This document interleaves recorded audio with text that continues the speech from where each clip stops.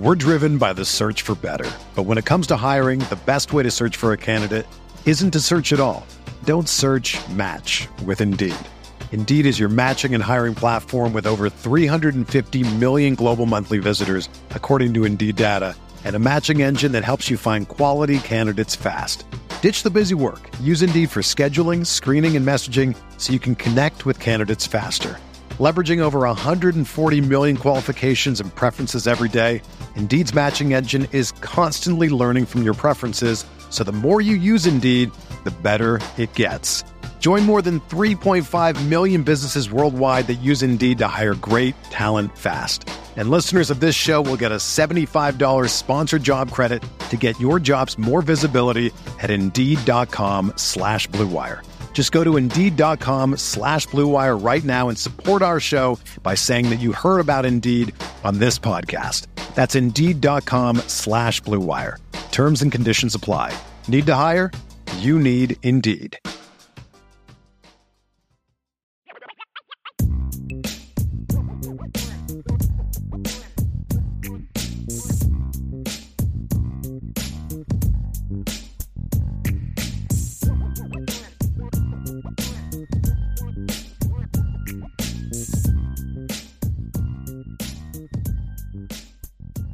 Yeah, Coach Koch again. He said, is the 2024-2025 class a gap closing class?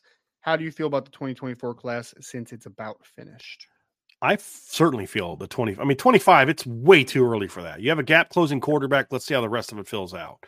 24 class to me is absolutely a gap filling class. I mean, you got a big time quarterback. You're bringing in phenomenal offensive skill talent, Ryan. I mean, when Aeneas Williams is your second running back in a class, that's a freaking loaded running back. 330 yards and 4 Did you see that 90-yard run he had? Like, dude was flying. He was right? flying, yeah. And nobody's talking about him, right? Cam Williams, Logan Saldate is having a monster senior year. You know, Micah Gilbert, you're bringing in arguably the best left tackle prospect in high school football in Gearby Lambert, in the 24 class anyway. The defensive class to me is a little bit more of a question mark on whether it's gap closing by itself or if it's but just the offensive class alone makes this a gap closing class. It does, because everything that you want and you need is in that class. Elite big time running backs, power, thunder, versatility, speed at receiver, playmaking ability at receiver, like size at receiver, all those things that you're lacking. Hey, we need more tackles. You're getting two, to me, really good tackle prospects in Styles Prescott, who's more of a boom or bust guy than Gearby is, but Gearby's just, to me, has elite tools. His senior year, hey, there's some game film. If you guys want to watch Gearby, there's some actual game film from Catholic Memorial online from his senior year. Go find it. He's a flipping stud. And oh yes, and even at these bigger, Ryan, he looks more coordinated this year, even with the additional size. He's been unbelievably good. Defensively, it's like there's so many boomer bust guys that it's kind of hard for me to say it by itself is a gap closing class because of how well they've recruited defensively the previous 2 years, right? Because, safety, I don't know. And, corner, how's Carson Hobbs going to be? Linebacker is a gap closing class, no doubt. Defensive line, maybe, depending on how Logan Thomas pans out. I think on the edge they will be. Yeah. Well, here's my point, though. Raw talent, but we got to see Logan Thomas develop. Bryce Young still needs to take another gap. How does Cole Mullins come back from his injury? There's potential there, but it's still kind of low floor, high ceiling. But the ceiling is high. You know what I mean? So overall, as a defensive class, gap closing, it's at least debatable. But when you combine that with what they've done on offense, Ryan, this class as a whole is absolutely a gap closing class. And they needed it on that side of the ball. 25, it's way too early for me. Yep. You're off to a great start in 2025. Obviously, you got your big time quarterback. You have a really talented pass rusher out of the state of Alabama. You have some really talented football players already committed in the 2025 class, but there's a lot of targets that are on the board that are going to determine that, right? Can you close on a Talon Taylor or on a Christopher Burgess, on an Owen Street? Because you have no receivers, you have no DBs, you have no linebackers. Right. Great start. No linemen. Yeah. No linemen. Right. Yeah. Right. Offensive linemen, I mean. Right. I knew what you meant. Mhm. 24 class, Ryan, to me, if they can land the kid from North Carolina, it's Nnamdi, yeah, Nnamdi Agboko. that would now he's not an elite player by himself, like he's not an elite prospect. He's a pretty good prospect, but you put him and Sevillano together, 2-3 natural 300 plus pounders, that's a huge boost to this because that's something that Notre Dame desperately wants in their interior, and at least gives you some size. So you'd have big time potential on the edge, although raw, but you'd have some beef up front, because beef to me translates, because you don't have to be a great player, but you can do battle and you can eat up space and give me what I'm looking for, and then put those two kids up the middle and say, eat up blocks so that Jaden Osbury and Drake Bowen and Nolan Ziegler and Jalen Sneed and Kingston and Bodie can just roam free. That's what Notre Dame is looking for. So that, even though I don't view him as like a top 100 player just by himself, I don't anyway, I think that would be a big pickup because it's a need from what you're looking for. Like Georgia has a lot of him. Notre Dame doesn't. And that would be a big one for Notre Dame, in my opinion. If they could, like, I would love to have Carter Nelson. That's not happening. Ryan, you had an update on the message board, but like, that's a position where you're like adding a strength on a strength already.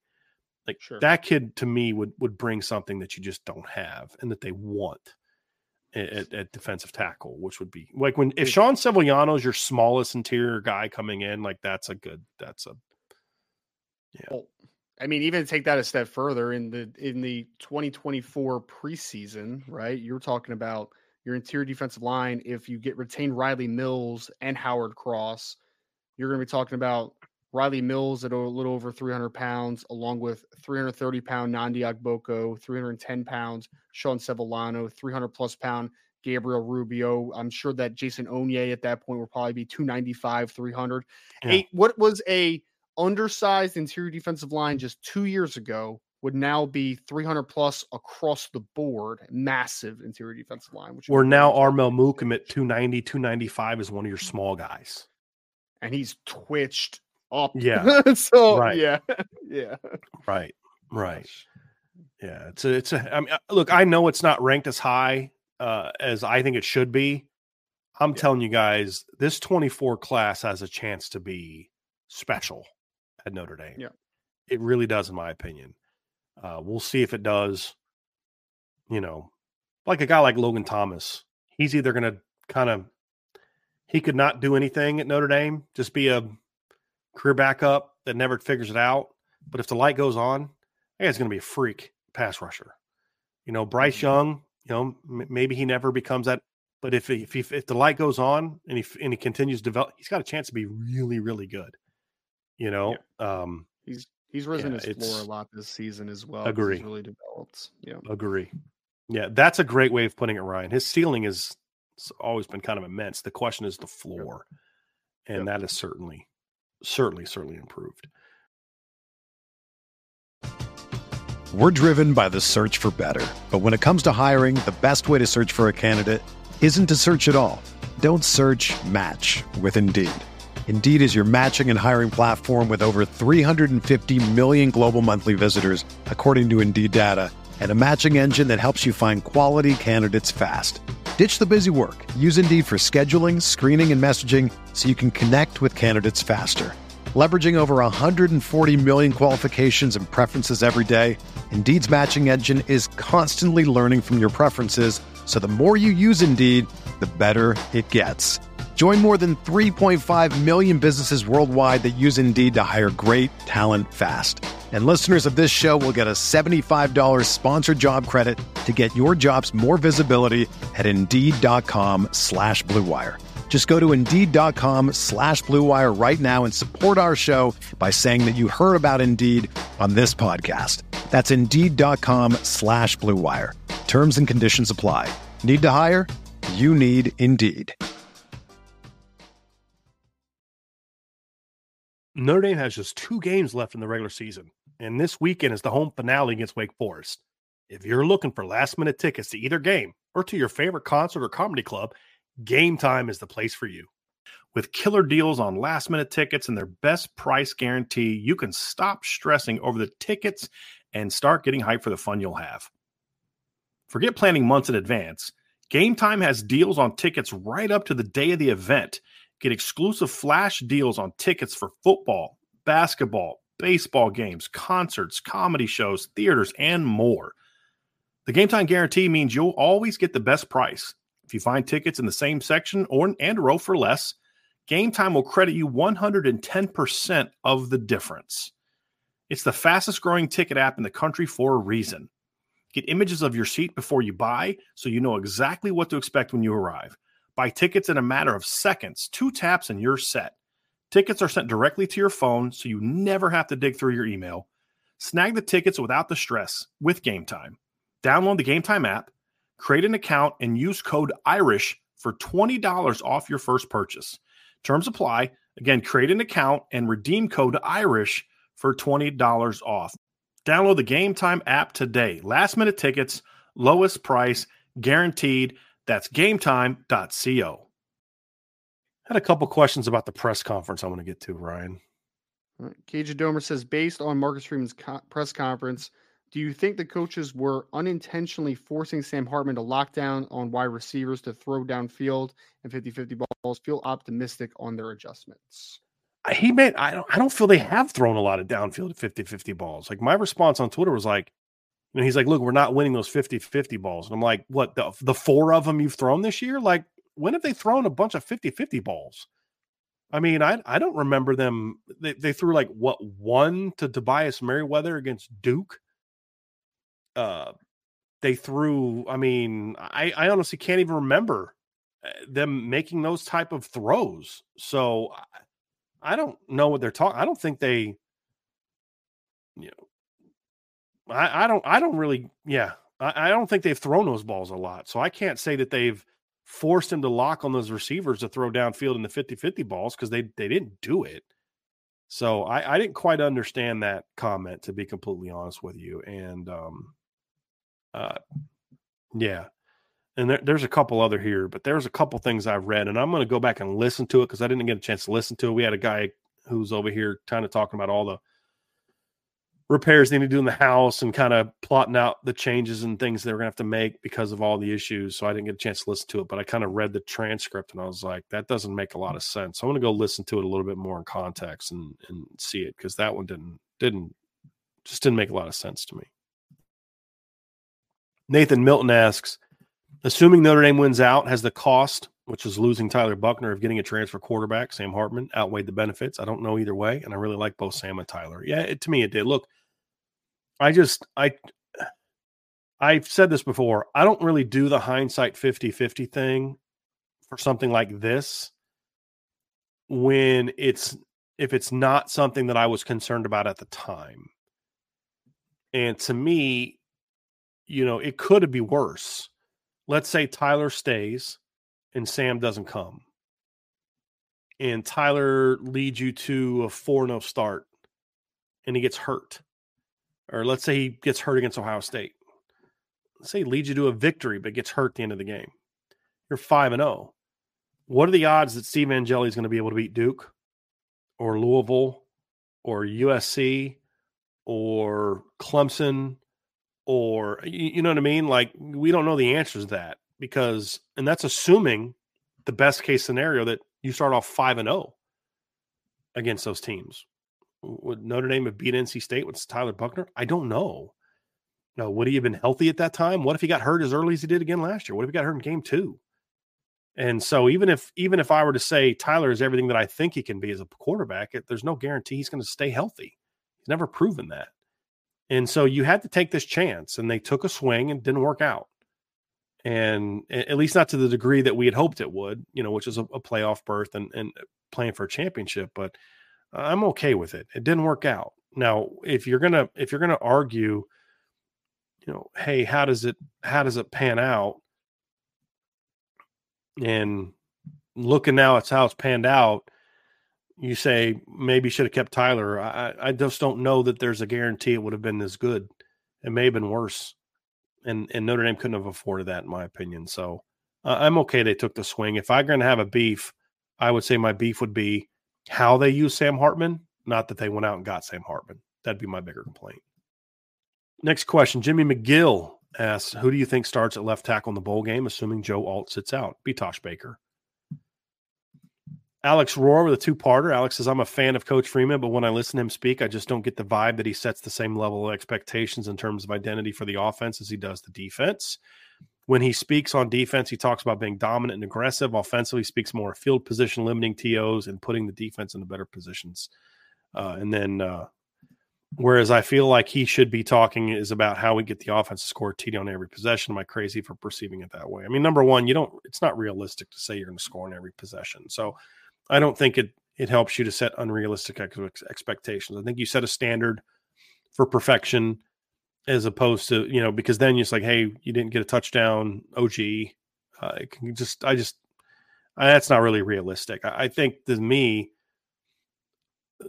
the expectations are very clear on both sides of the ball. And I think that's the problem for me, is because, as you said, he does speak about dominance on defense, where offensively he speaks about basically complementing the defense. That's his entire language. And it's been that way for a while. And that's a concern. And hey, we're going to not turn the ball over. I mean, you can't coach to not make mistakes the way that they coach that way on offense. It's like everything is geared towards don't put the defense in a bad position. Well, no offensive coach goes in thinking that. But to me, when you lack that aggressiveness, you end up doing that anyway. Look at the Clemson game. The inability to move the ball on offense and the lack of aggressiveness on offense. And just coaching like you were intimidated by Clemson meant that once Clemson got you in a field position battle, you were done. Because you didn't have it in your DNA to do something in a game like that was going to get you out of that bind. And that's like, I still remember, gosh, it was 2017. I'm trying to think, was it Michigan State? I'm trying to, I think it was Michigan. No, it's 2018. And I believe, and Notre Dame's backed up. I think it was against Northwestern. Notre Dame's backed up deep inside their own territory. And they just come out first play and throw a bomb to Chase Claypool, complete it, get it out. Michigan State or Northwestern. I think it was 2018. 2017 Michigan State or 2018 Northwestern. I think it was 2018 Northwestern. I have to go back and find it, but it was just like throw a bomb and just completes it and just like, I love it. And another time they did it that year and it was incomplete, but it was the mentality of, hey, we're not afraid to take chances. And but my whole thing is, if you have that kind of dominant defense, then you have a group that's more able to overcome those mistakes. And what you end up doing in turn is you end up actually putting your defense in the situations you thought you were trying to avoid by being so conservative offensively in the big games. You end up putting them in situations where one bad drive combined with one bad play against Ohio State means a loss, because your margin for error against Ohio State was so thin because of just your inability to just go make those plays offensively meant that you end up still losing that game anyway. Your unwillingness to be aggressive at all against Clemson put your defense in a situation where them not playing their best game meant you lost. And so to me, I think he puts himself in, you end up putting your off defense in the situations you say you want to avoid by being that way. And I just don't think that it has really proven to be a winning recipe for me.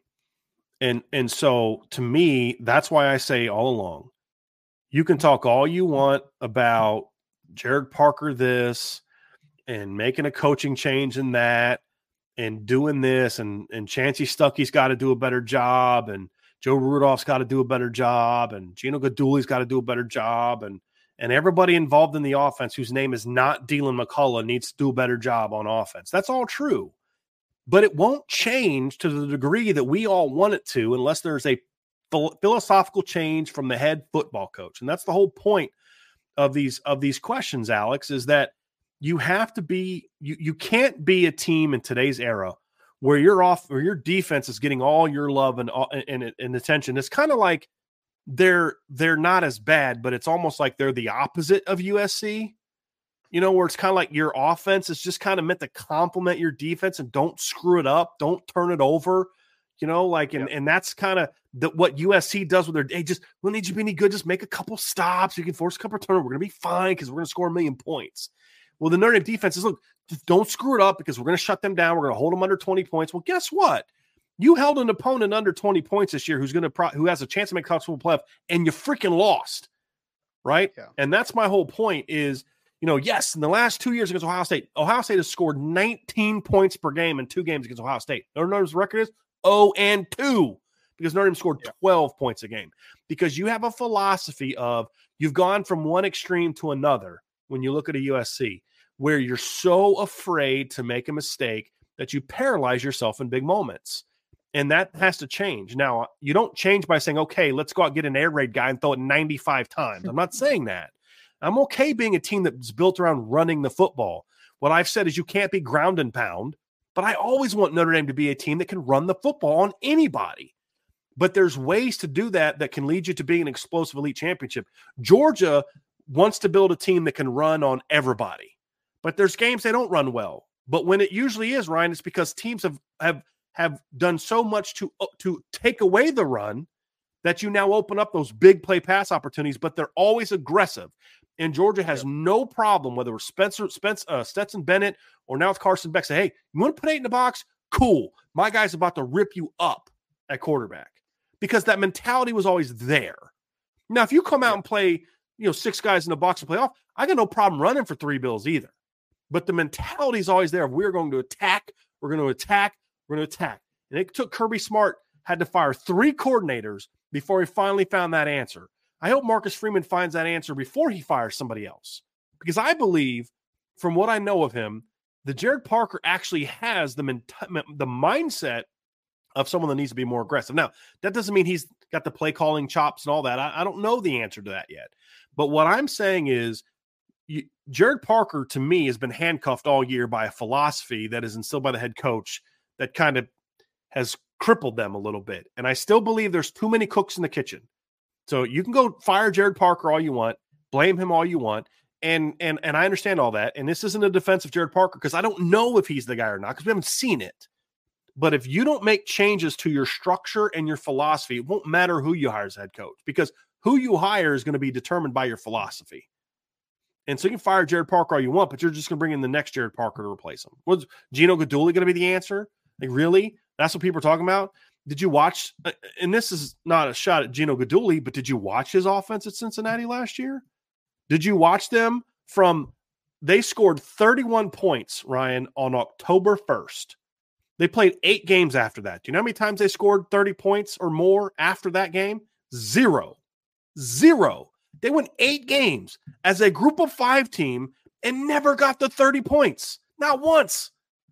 That's who you're going to replace them with? No, that's not. But if that's who you do, then that's what you're telling me is this is the philosophy is not going to change. Jared Parker just didn't run it well enough. And to me, you can use him as a scapegoat all you want. But that's what he would be if the other stuff doesn't change. Now, you can do both. If they decide to do both, make a change of coordinator because we're making a philosophical change, okay, that's a different conversation for a different day. But if that doesn't change and Marcus Freeman doesn't allow his offense to have the aggressive go attack nature that he allows them to have on defense, then at the end of the day, ultimately nothing's going to change. They will have better players in a couple years, and that will result in more wins, but it's going to result in the same number of championships, which is 0, in my opinion, until that changes. And if Coach Freeman's willing to make that change, then I think this team has a chance to be special, Ryan, because he has a lot of chops of what you look for and what can be a great coach. He's still learning. I get all that. But if he's not willing to make a change here, the way that Kirby Smart made a change, and I think Dan Lanning learned from that, because Dan Lanning came in when they had made the transition into what they became. And he's like, hey, you know what? Like, look, how great of a compliment to our defense is this big play offense that we have? Because if we do have a bad game or we do have a bad series, our offense just gets it back.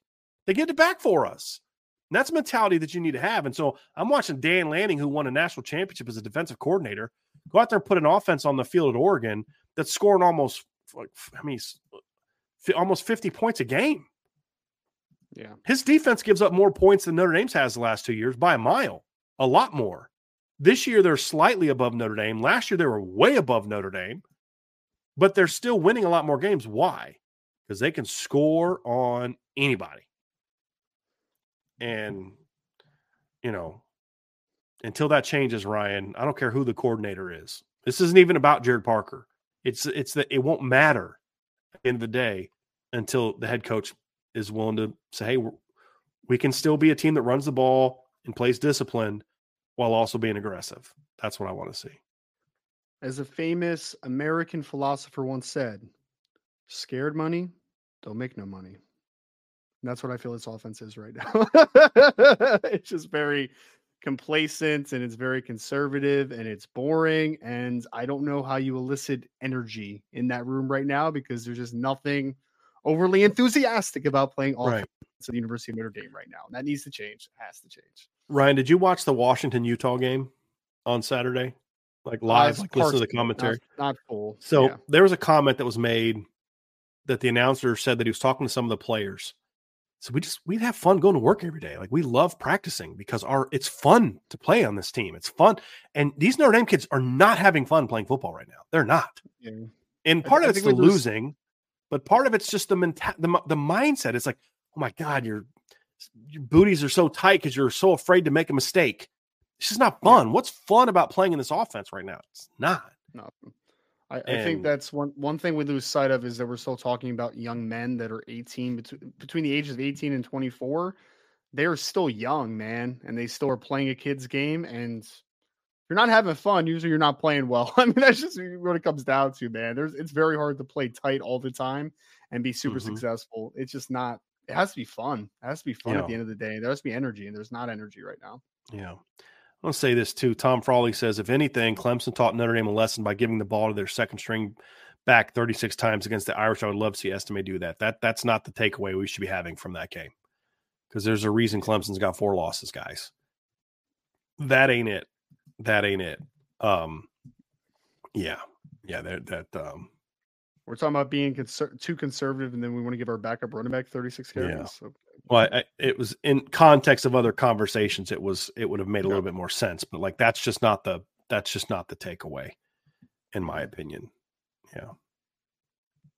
We are not Marshall. What's up? Should we expect the incoming freshman wide receiver to play and make an impact like Rico Flores and Jaden Greathouse, or do you expect better depth and development, and we can ease in the young guys?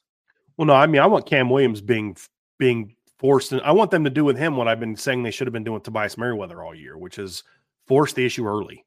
Like give Cam every opportunity to get it because he brings an element you just don't have outside, Ryan. He brings, well, I mean, you could say Braylon James, but he's a more advanced player than Braylon was coming in my opinion. It's like a route runner. He's stronger than Braylon and all that. But like to me, next year, you want to talk about changing the offense, even if like, let's say Tobias makes a jump and those other guys make jumps. But to me, if you can get an infusion of Cam Williams and Braylon James into that offense next year with their speed, it changes things dramatically. Even if everybody else just makes like normal year 1 to year 2, year 2 to year 3 jumps, that changes the dynamic incredibly so because they just have, hey, I'm just way faster than you and there's nothing you can do about it type speed. And as high as I am on Tobias Merriweather, he doesn't have that. You know what I mean? Like that's not who he is. Chris Tyree has that to a degree, but he's 5'9". You know what I mean? Like Cam's 6'1" plus. Braylon James is 6'2", and they can just, I'm faster than you, and there's nothing you can do about it. So I would absolutely like to see that. And Micah Gilbert's going to show up like looking like the most physically advanced dude they have on the roster. I mean, that's a ripped up dude at receiver, Ryan. I mean, that's a thick kid. Yeah. So, and I know we're on the same page. I am not. I don't want to bring anybody along slowly. That's part of the problem, in my opinion. You did that with Tobias last year, and you missed a lot of potential development time because of it. You know what I mean? Like Cam Williams, Braylon James, Micah Gilbert. I want to see those guys playing a lot early as far as reps in practice, and then see what they can do. Throw them to the fire, and if they're not ready yet, then you can okay, we're not ready yet, but give them that every chance, man. Because they could be difference makers for you, especially Cam Williams. But him and Braylon James, if the light goes on for Braylon this offseason and Kim Williams is who we think we are, this receiving corps is going to look a whole lot different next year, Ryan. A whole lot different. And if it doesn't play a ton better, the no speed excuse at wide receiver is not an excuse anymore. Gone. You have Braylon, who's a 4.4 kid, Cam Williams, who's a 4.4 kid, Logan Saldate, who's a borderline 4.4 kid, 4.5 flat type of kid. I know KK Smith, Caleb Smith had timed similarly to that in the ballpark. If Chris Tyree comes back, he's a 4.3 high type of kid. So you have legitimate 4.4 athletes everywhere. So that's not an excuse anymore if that happens. Yep, absolutely. I'm tired of the excuses just in general, but definitely if that's the case. And that kind of fits into the question that John A1 asked, Ryan. He says, in the 24 class, name one recruit that you're excited to see at Notre Dame, the most on offense, defense, and special teams. Just in year one, for me, it's Cam Williams on offense. Yeah. I mean, now I think Kedron Young has a chance to be a star. I think, but they don't need him to be that in game one. They don't need Aeneas to come in right away and be that guy. They don't even need CJ necessarily to be that. Cam Williams is the guy to me that day one comes in and is that guy. The number two guy for me is if he's that good that he plays as a freshman, is Gearby Lambert. If he's that good where he's got to play as a freshman like Joe Walt and Blake Fisher did in 2021, I can live with that. But those two guys to me can be year one needle movers. Now, if injuries happen and Kedron Young has got to be the guy, fully confident he's going to ball out. But they're going to be okay there if he needed time to develop. They need Cam Williams come in right away. Now, defensively, it's a little bit of a different deal. Special teams, heck, even there, like Cam return punts. I mean, just get that kid to flipping football. You know what I mean? But Saldate is a pretty dang good returner too, man. I wouldn't be opposed to him returning some punts at some point. But there's going to be, and then you get KK Smith next year, who's got that ability as well. The nice thing about his injury is it wasn't a lower body injury, so it's not like he's got to rehab a knee or an ankle. He can still run and all that kind of stuff. But yeah, there's going to be some young kids with a lot of juice next year, man. A lot of juice. Defensively, I don't know that there's a guy on the defense that I'm like, oh man, I can't wait to see that guy next year. Maybe if Bryce Young takes another jump, he could kind of fit into that big end position. Yeah, that would be my pick. Another day is here and you're ready for it. What to wear? Check. Breakfast, lunch, and dinner? Check. Planning for what's next and how to save for it? That's where Bank of America can help. For your financial to-dos, Bank of America has experts ready to help get you closer to your goals. Get started at one of our local financial centers or 24/7 in our mobile banking app. Find a location near you at bankofamerica.com/talktous. What would you like the power to do? Mobile banking requires downloading the app and is only available for select devices. Message and data rates may apply. Bank of America NA, member FDIC. We had Karen. Karen, I'm not going to butcher your last name, so apologize in advance for that. What percent of Notre Dame woes can be attributed to the injuries and the timing of those injuries? Ryan, I think you can make two mistakes with the injuries that Notre Dame suffered this year. Number one is to be too dismissive of them. Oh, I mean, they should have no impact. You've missed Jaden Thomas almost the entire year. You've had Deion Colsley almost the entire year. You lost Mitchell Evans before the Clemson game. I would be a fool to just dismiss the injuries. But I also think you can overstate them.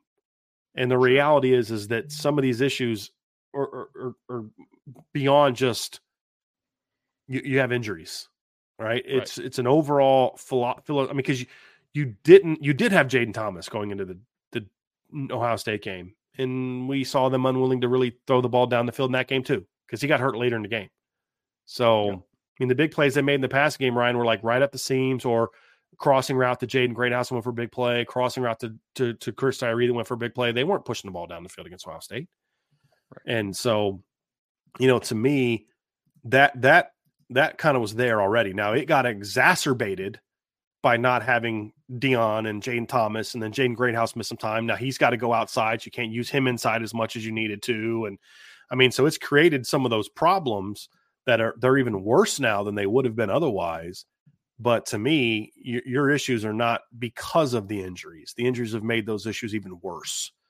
Sure. And so I still think the philosophical concerns are the greatest problem that have been amplified because of the injuries. Is that kind of on the same page of where you are with that one? For me, Karen, it's never as bad as you think. It's never as good as you think. There's context for every situation. As the wide receiver injury specifically, has that hurt development and ability to create plays? For sure. Is it still good enough regardless? No, it's not. Mm-hmm. Right. I mean, we can look at both vantage points and say, hey, that's stunted growth. And then also be like, hey, but even with the growth stunted in certain areas, still not good enough. Right. You still weren't able to find answers. You still weren't able to make plays enough. Against Ohio State, Ryan, before all the injuries set in, all that stuff, Notre Dame attempted 7 passes that went beyond 10 yards past the line of scrimmage. 7. Yeah. They went 0 for 2 on shots outside that 20 yards down the field. Like, that's not good enough. That's coaching. That's coaching concern. They threw, 15 passes under 10 yards in that game because they only attempted 18 passes in that game, something like that. That right there was the problem. Hey, we shortened the game. We limited Ohio State's possessions. Cool, you still lost. Great. So instead of losing 31-28, you lost 17-14. Wonderful. But it's what I've always said. If your goal is simply to just limit possessions, if you're still not aggressive within that, like Stanford used to limit possessions with Jim Harbaugh with and David Shaw with Andrew Luck. Michigan limits possessions by the way that they play. Do you know what Michigan also does? They throw the ball down the field. They'll take shots. And so to me, limiting possessions, if that's the end all be, and it seems that it's the end all be all with Notre Dame, Ryan. That's why I say it like that. It just seems like kind of like that's the goal. Limit possessions, don't turn it over, blah, blah, blah, blah, blah, be great in the trenches, et cetera, et cetera. Okay, fine. That's all fine and dandy, but you're still way too conservative within that game plan. And to me, that's the mistake. That's where you're in error, in my opinion.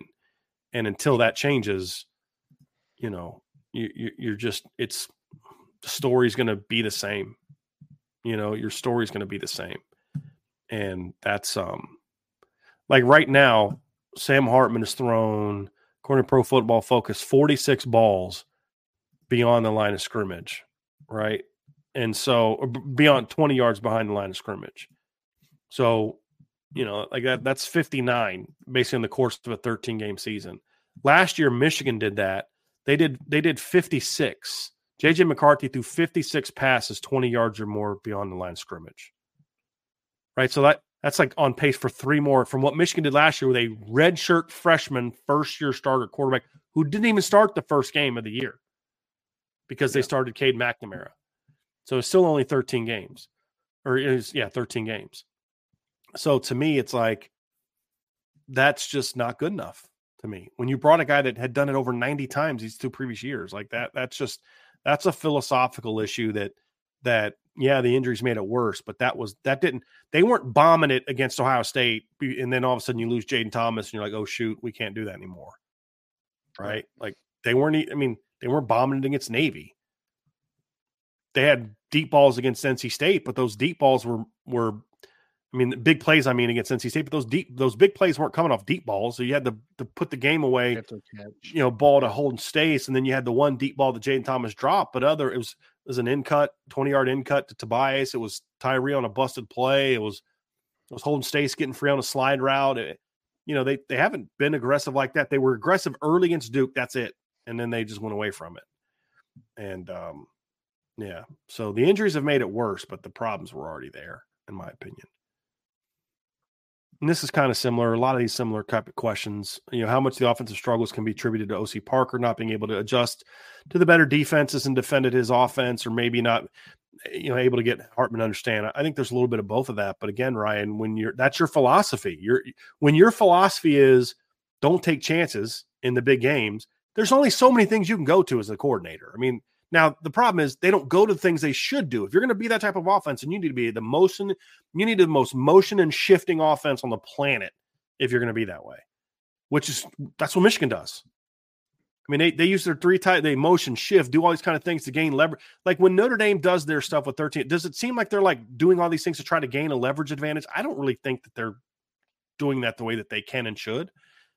And so, but it still goes back to the philosophy, right? And that's the bigger issue to me. I think it's everything, but yes, it is built off of the philosophy. There's no doubt about that.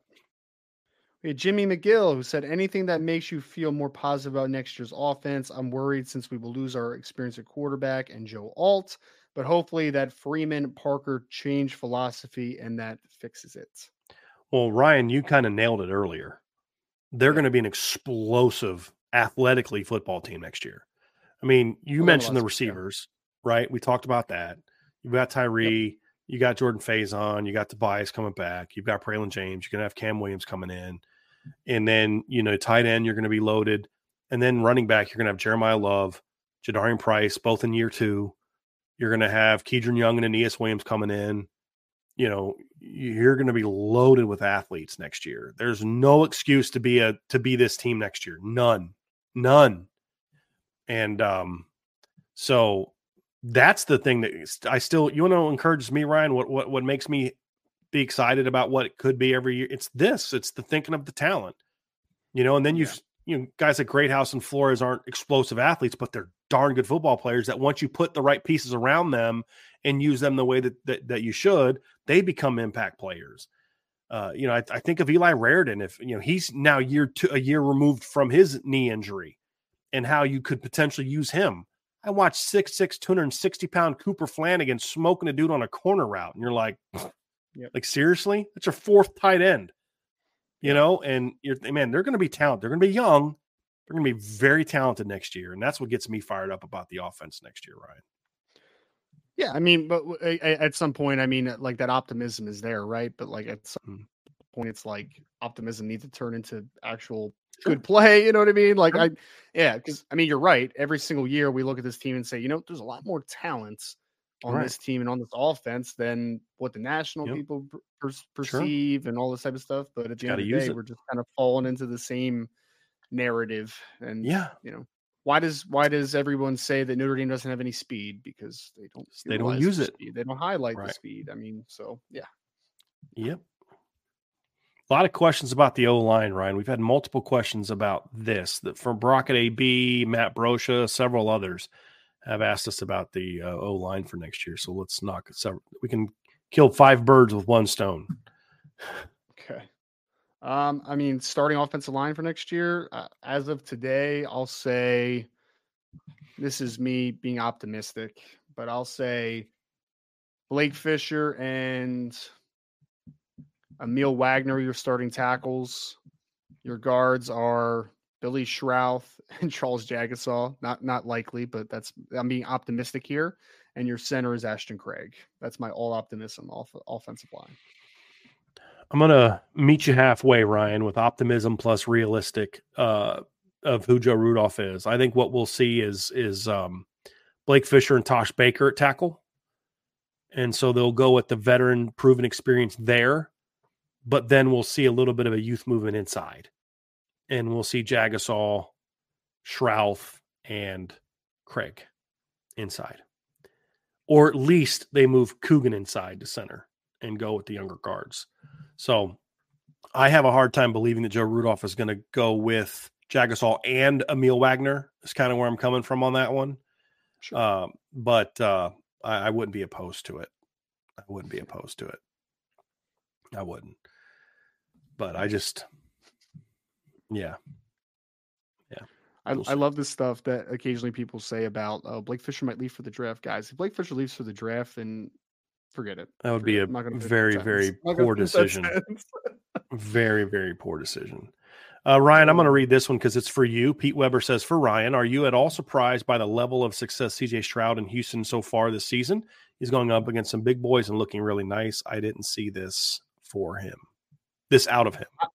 I thought that CJ would make a pretty easy transition to the next level, Pete, but did I think that he would be playing as well as he did the first 9 games of his career? No, not to this level. I thought this was more like a year 2 type of thing that we would see out of CJ as far as maturation. So he has outperformed my expectations for him, but I did think that he would be, I thought that he would be good as far as a traditional rookie quarterback in the sense of transitioning, but he's definitely off to a faster start than I thought.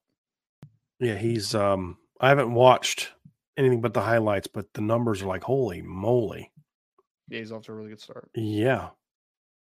We are not Marshall. I watched the UGA highlights. How is it that Carson Beck has these massive throwing lanes and I watch Notre Dame and their passing lanes are much tighter? Is it different offensive philosophy or coaching? Well, it's a little bit of that. It's also, they've got veteran receivers. So even if the coaching in Notre Dame was good, you still got a lot of young guys that aren't going to be quite as advanced as like Ladd McConkey and Rara Thomas and Dominic Lovett, who are all fourth and fifth year players. I believe they're all third and fourth year players. And then you've got Brock Bowers. Brock Bowers is going to get separation. I don't care what the system is. He's just that kind of guy. But it goes back to what we've always talked about, Ryan. It's like what you and I talked about a couple weeks ago when we were talking about like Alabama with Devontae Smith. Yes, Devontae Smith was a great player, but Steve Sarkisian also did a lot of things to scheme him open. And I just don't know that like Notre Dame doesn't do that a whole lot. They don't do things like use the whole scheme to get a guy free or another guy isolated. It's just there's no. And if anything, you can say, okay, well, they don't have, the guys that you want to. No, it actually, if you don't have those great individual players, there's even more reason to try to do things to scheme certain guys open because you don't have those guys who can just go win one-on-one. Like Notre Dame calls plays, Ryan, and the way they call plays requires their receivers to win in a way that you can win if you have Miles Boykin and, Chase Claypool from 2018. Or if you have a veteran, 2019 Chase Claypool or 2021 Kevin Austin, sort of, because he would then disappear in some big games and big moments as well. It's not like he was just a great player all the time. So like if you are young and inexperienced and all those kind of things, it's even more reason to scheme guys open and do things different, with motions and shifts and putting guys in different spots and say, we're gonna do something here because we really think we can get this Jaden Greathouse matchup against so-and-so. And so on this particular snap, we're actually going to have Jaden in the slot, and Chris Tyree outside because we think we can do this, this, and this. And there just isn't that kind of creativity, in my opinion. And when you see a team that's got as much talent as Georgia has doing that, then you also get more and more frustrated with why isn't Notre Dame doing that? Well, they have the talented receiver. Even more reason to do that, in my opinion. And so it just it's very frustrating. It is very frustrating when you see that. So it's a different offensive philosophy, and I'm not talking about schematic philosophy. I'm just talking about overall philosophy that then impacts the coaching and the scheme and all those other type of things. And it's frustrating. It's frustrating. All right, let's see if we can get a couple more here before we got to get out of here. Mike Reddy asks, is Notre Dame might not be always getting 5-star football players, but it seems like they get a lot of 5-star young men. How much of an emphasis does Notre Dame put on evaluating players' character and recruiting? A lot. They put a lot on that, and that's good. That's good. I'm not someone who believes that you have to, go get some questionable character kids because somehow they make better football players. I don't buy that. You give me a team full with 22 guys that have Manti and Harrison Smiths and Quentin Nelson and Jeremiah Wusu-Koramoahs and Alohi Gilmans and guys like that's mentality. Will Fuller was a quiet kid, not a shake up the locker room kind of guy. You give me a bunch of guys like Will Fuller, receiver, I'm going to win a lot of flipping football games. So I believe that you need to go get character, but I think you need to make sure that those 5-star character kids also have some fire to them, some toughness to them. Alohi Gilman was an absolute 5-star caliber kid. Absolute 5-star caliber kid. But, man, that kid played with a lot of fire and heart, man. A lot of fire and heart. Manti Te'o, great young man. The dude, Quentin Nelson, great young man. Put a lot of fire. Jalen Smith, really good kid. Really well-liked from everything I've ever told. But, man, when he played on a football field, he played with some swagger to him. I mean, he played with some confidence, and you need guys like that. And that I don't think they have enough of. And that's one of the things that was left over from Kelly, because Kelly basically just got to the point where he just wanted a bunch of choir boys and great kids, but not enough. I'm a great kid. And if off the football field, I want to shake hands and talk politics and talk religion and talk economics and do all those type of things. But on the football field, I want to bash your face in. They don't have enough guys like that. And that's because Brian Kelly didn't get enough guys like that. I think the current staff is trying to change that. And, I think that's kind of where that needs to be, in my opinion. So, we'll see how it develops and we'll see how it changes. But I do think there needs to be a little bit of a mindset change. And it doesn't mean that you're not bringing in five cal. Like Kingston Viliama-Asa is absolutely a 5-star young man character-wise, 100%. But when you get that kid on the football field, he wants to bash your face in, and you know what I mean by that, right? Legally and all that, but he wants to beat your butt for 60 minutes. You look at Charles Jagasaw as a football player, quiet kid, great kid, faith background, wonderful young man. But when he gets on the football field, he wants to maul you for 60 minutes. Kedron Young, wonderfully intellectual kid, smart, intelligent, all that. But you get him, he wants to run you over. Jeremiah Love is a very shy, quiet, kind of quirky, a little bit nerdy kind of kid off the football field. When you get on the football field, he's got swagger. He wants to embarrass you. He wants to outrun you, juke you, make you miss. So you need more of those guys. You absolutely need more of those guys. And I think they're working on that because you need a little bit of the combination of both, right? It's okay to have Joe Alts who are just, hey, I'm a great kid and I'm going to lead by example. And then JD Bertrands, it's great to have those kind of guys, but you also need some of those other guys that play with a little bit of fire. I'm not afraid to get in somebody's face. And if I don't like how you're practicing, I'm going to let you know about it. I'm going to let you know about it in front of everybody. And you don't want me to yell at you anymore? Then do something about it. Go practice better. You know what I mean? And then I'll shut up and won't talk to you.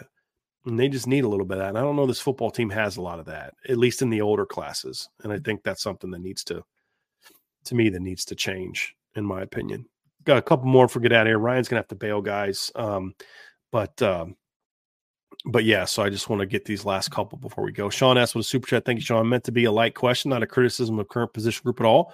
What would help the current team more? Prime Jimmy Clausen a QB or prime Samardzija Stovall Receiver?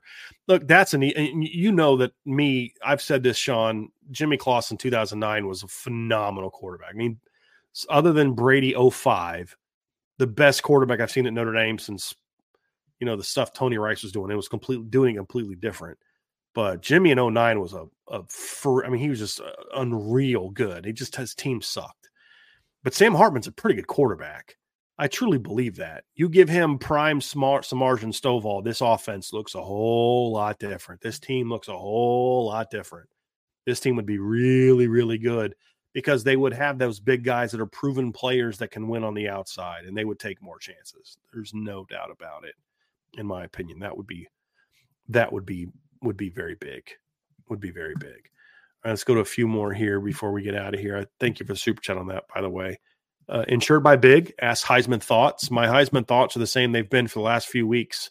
I'm not sure if you've heard me talk about this on the show or not, but I've been saying for at least the last 3 weeks that to me, Jaden Daniels is the front runner for the Heisman Trophy. I've been saying that for several weeks now. And the reason I say that is because I still view the Heisman Trophy as it's supposed to go to the most outstanding player. There's a level of, it's not an MVP trophy. It's the most outstanding, player trophy. And, when I look at what he does, he literally puts that entire team on his shoulders, but he's also dynamic. It's not that he's just the most valuable, but he's the most dynamic guy. I mean, look what he did this past weekend. And I said, he needed a big game against Alabama, win or lose. He needed a big game against Alabama. And I think he did enough against Bama before he got hurt to be that. He was at 15 of 24 for 219 yards, 2 touchdowns, got knocked out. Also ran for 163 yards and a touchdown against Bama. And he comes out this week against Florida, runs for 234, throws for 372. With all due respect to Michael Penix, I mean, Jaden Daniels to me is been the most dynamic player in college football this year, and it's not really close, in my opinion. I mean, you're talking about a guy that right now is number 2 in college football in passing yards per game. He's number 1 in college football in passer rating, and he's number 1 in college football in passing touchdowns. So, just looking at the passing numbers alone, and he's going to rush for 1,000 yards. He's got 918 yards and 8 touchdowns. He's going to rush for 1,000 yards when it's all said and done and throw for over 3,500 yards. It's not even close. This is the most similar to Lamar Jackson's season we've seen. And so, to me, the Heisman Trophy race should be over. And the fact that it's not over at this point in time, I mean, unless an utter collapse from Jaden Daniels, is everything that's wrong with the Heisman Trophy, because it's going to go to people, Marvin Harrison and J.J. McCarthy. Why is that? He should have never been in the conversation to begin with, and he definitely shouldn't be now. Michael Penix is a great player. I love what Michael Penix is doing. He's probably the only one that can even compete with Jaden Daniels when you look at the numbers he's putting up and what he means to that offense. I mean, he's the next closest thing to it. In my opinion, because he's obviously able to make plays with his arm, and we saw this weekend made some plays against Utah with his legs. But Jaden Daniels is just so beyond dynamic. It's really impressive. It really is impressive. All right, let's get to Last couple questions here. 99 props BK1. Who would you comp Kenny Minchey to, ceiling wise? Would Shedeur Sanders be a good comp? My thought process: Shedeur Sanders is 6'2", 215, smart and accurate quarterback, athletic, but not Jaden Daniels by any means. No, I would not comp him. Look, my comp for him has been the same. The comp for me when he was a recruit, when it came to Kenny Minchey, was Baker Mayfield, and I think that's still true. I think that to me, Shedeur Sanders is like you said, he's not Jaden Daniels by any stretch of the imagination, but he still runs a decent amount. He's kind of minus yards in the season because he gets sacked so much, but he's runs and scrambles a lot. There's a lot more freelance to his game. Kenny Minchey's a pocket guy. He's a pocket quarterback, and he's going to do his damage from the pocket. I mean, no moving around in the pocket. He can run and if you need him to, but he's a pocket guy. He's an off-platform, arm angle guy. He's a guy that can, run and throw. It just reminds me a lot of what Baker Mayfield brought to the table. But if you don't respect him, he can also go make a play on you with his legs, and that's how Baker was. When you look at Baker in 2017, he threw for 4,600 yards, 43 touchdowns, but he ran for 311 and also ran for 5 touchdowns that season, because if you needed him to, he can go make a play with his legs. 2016, he had 6 rushing touchdowns for Oklahoma. He had 7 rushing touchdowns in 2015, but he was running for 405, 177, 311. That's more of what you might see from Kenny, as opposed to running for a bunch of yards and things like that. So, to me, that's kind of where I would be at. So, Baker Mayfield's the comp that I like in that particular situation. So, somebody said Bo Nix. As far as Heisman Trophy conversation before, to me, I need to see Bo go out there and outplay Michael Penix, in my opinion, in the Pac-12 title game. I think Bo has done a lot of really good things this season, but I mean, Michael Penix won that game, and I think that Michael Penix is asked to do a lot more than Bo, which leads to some of Bo's great numbers because he's not asked to carry it the same way.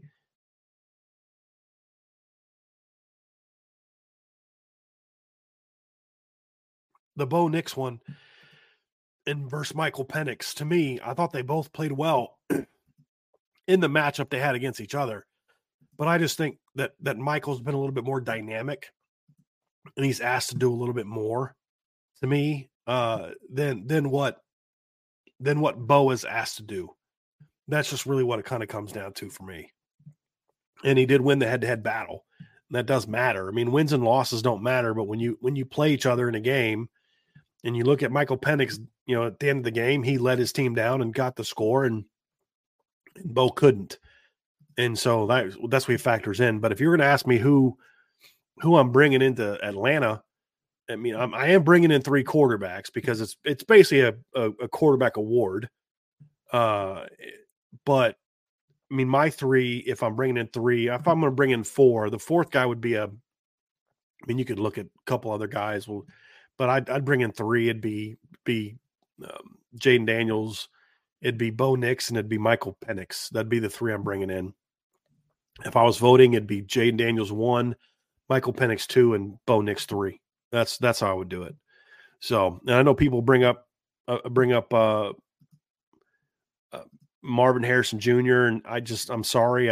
He's a heck of a player. He's clearly the number 1 prospect at the position as far as the NFL draft, but he hasn't even been necessarily the best receiver in college football this year. I think Rome Odunze has been even better. I think that Malik Neighbors has been even better, in my opinion. And, Marvin did a great job against Penn State, but he also did absolutely nothing against Notre Dame. He was a non-factor against Notre Dame, in my opinion. If you look at Malik Neighbors, he still made plays in the big games they lost. He still went out and made plays. He had 10 for 171 against Bama in a loss. He had 8 for 102 in a loss to Ole Miss, and he had 6 for 67 in a loss to Florida State.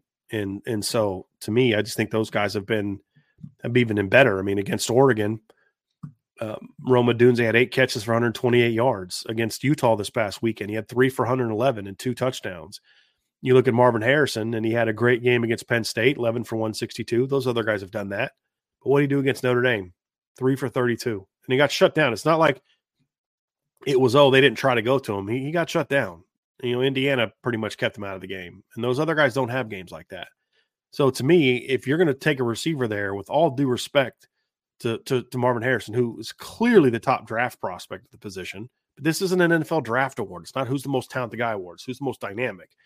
And as good as he's been, and this isn't at all a knock, and I know Ohio State fans are going to get all in their feelings about Marvin, but he has not been the most dynamic receiver in college football this year. Now, I know the reasons why. What would his numbers look like if he was playing Jane Daniels? Way better. And then he may be a guy like that, but he's not. That's not who he is. What would his numbers be if he was playing with Michael Penix? Probably a lot better, because he's a better talent than those guys. No question. Don't argue that at all. But the reality is, to me, when you look at those players, those guys have been the more dynamic players. And, they're more productive than Marvin Harrison is. They just are. I mean, Malik Neighbors leads all of college football in receiving yards.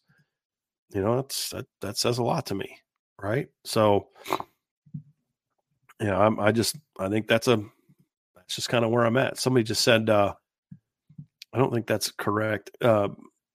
Baggins backup says that Brian Thomas leads the league in catches and touchdowns, and I'm pretty sure he does not lead the team in catches. Brian Thomas leads the league potentially in receiving touchdowns, but he is 21 catches behind Malik Neighbors in catches on the season. So it is not accurate that he leads the league in catches. So just so we're clear on that. So he may, I'm going to look and see, he may lead the SEC in receiving touchdowns, but he doesn't lead them in catches. Malik Neighbors does. Malik Neighbors leads the SEC in catches, 72, and receiving yards. He leads all of college football in receiving yards at 1,284. So he's had a heck of a season, in my opinion. And Malik Neighbors is also tied for 7th in catches on the season. So did get a super chat that I want to look at. There's some really weird takes right now, some really weird receiver takes going on in the chat right now, and I'm not quite sure where they're coming from, but it's very, very, very strange. So I don't know where some of this is coming from, but somebody just said Malik Washington is averaging 200 yards per game. It's not even close. What are you talking about? That's not even close to his production numbers. So I don't, whatever. Anyway. All right, that's going to do it, guys. My voice is shot, and it's been a very, very long show. So I apologize for the strange end, but my voice is gone. So anyway, do us a favor, folks. I'll be back. Ryan and I'll be back tomorrow. We'll preview the Wake Forest game, break down the Wake Forest game. So I apologize that I faded here down the stretch, but it was fun to be back with you guys. It was fun to be able to do a show again. I'm going to start pumping out content again. I was obviously completely out last week, didn't put hardly any articles out and all that, and I do apologize, but I'm back at it here this week and ready to rock and roll, and looking forward to doing some more shows and getting a lot of content out. We'll obviously be previewing and breaking down the Wake Forest game this week, and make sure you check that out at irishbreakdown.com. Definitely sign up for the message board at boards.irishbreakdown.com. You can be normal members, $4.99 a month to be a monthly member. If an annual member is $49.99 for the year. And you can also, if you want to support us, and above and beyond the normal monthly membership, you can join the Shamrock, Blue, or Gold clubs. Those are our IB booster clubs, and you get some merch with it. If you join the Shamrock or the Blue club, you get a free IB club mug that only goes out to IB club members. It cannot be bought in the IB store. It can only be given if you're a Gold club, Blue or Shamrock club member. If you join the Gold club, which we greatly appreciate, since it's an annual membership type deal, and you can upgrade to it, you not only get the IB Club mug, but you also get an IB Gold Club T-shirt sent to you as well. So you're definitely going to check that out. And we always appreciate all that level of support, especially now as I look to all these things that I'm going to be having to bring up here moving forward. So anyway, thanks everybody for being with us. Appreciate you. We'll talk to you here again very soon on the Irish Breakdown Podcast.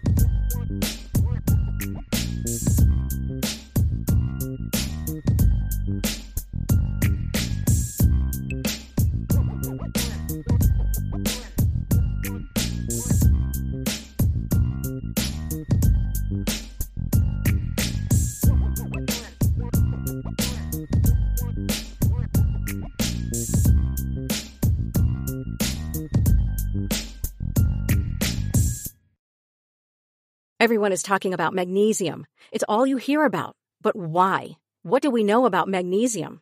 Well, magnesium is the number one mineral that 75% of Americans are deficient in. If you are a woman over 35, magnesium will help you rediscover balance, energy, and vitality. Magnesium supports more than 300 enzymatic reactions in your body, including those involved in hormonal balance. From functional medicine doctors to mental well-being and female hormone experts, we all know that magnesium is the one mineral to improve all aspects of well-being and health. But which one? Magnesium Breakthrough from Bioptimizers, the trusted choice recommended by leading experts with 7 best-absorbed forms of magnesium to ensure your body receives the support it needs for overall well-being. Go to bioptimizers.com/balance today and use code BALANCE10 for 10% off. Support your journey to wellness at bioptimizers.com/balance. Magnesium Breakthrough from Bioptimizers, your foundation to optimal health and vitality.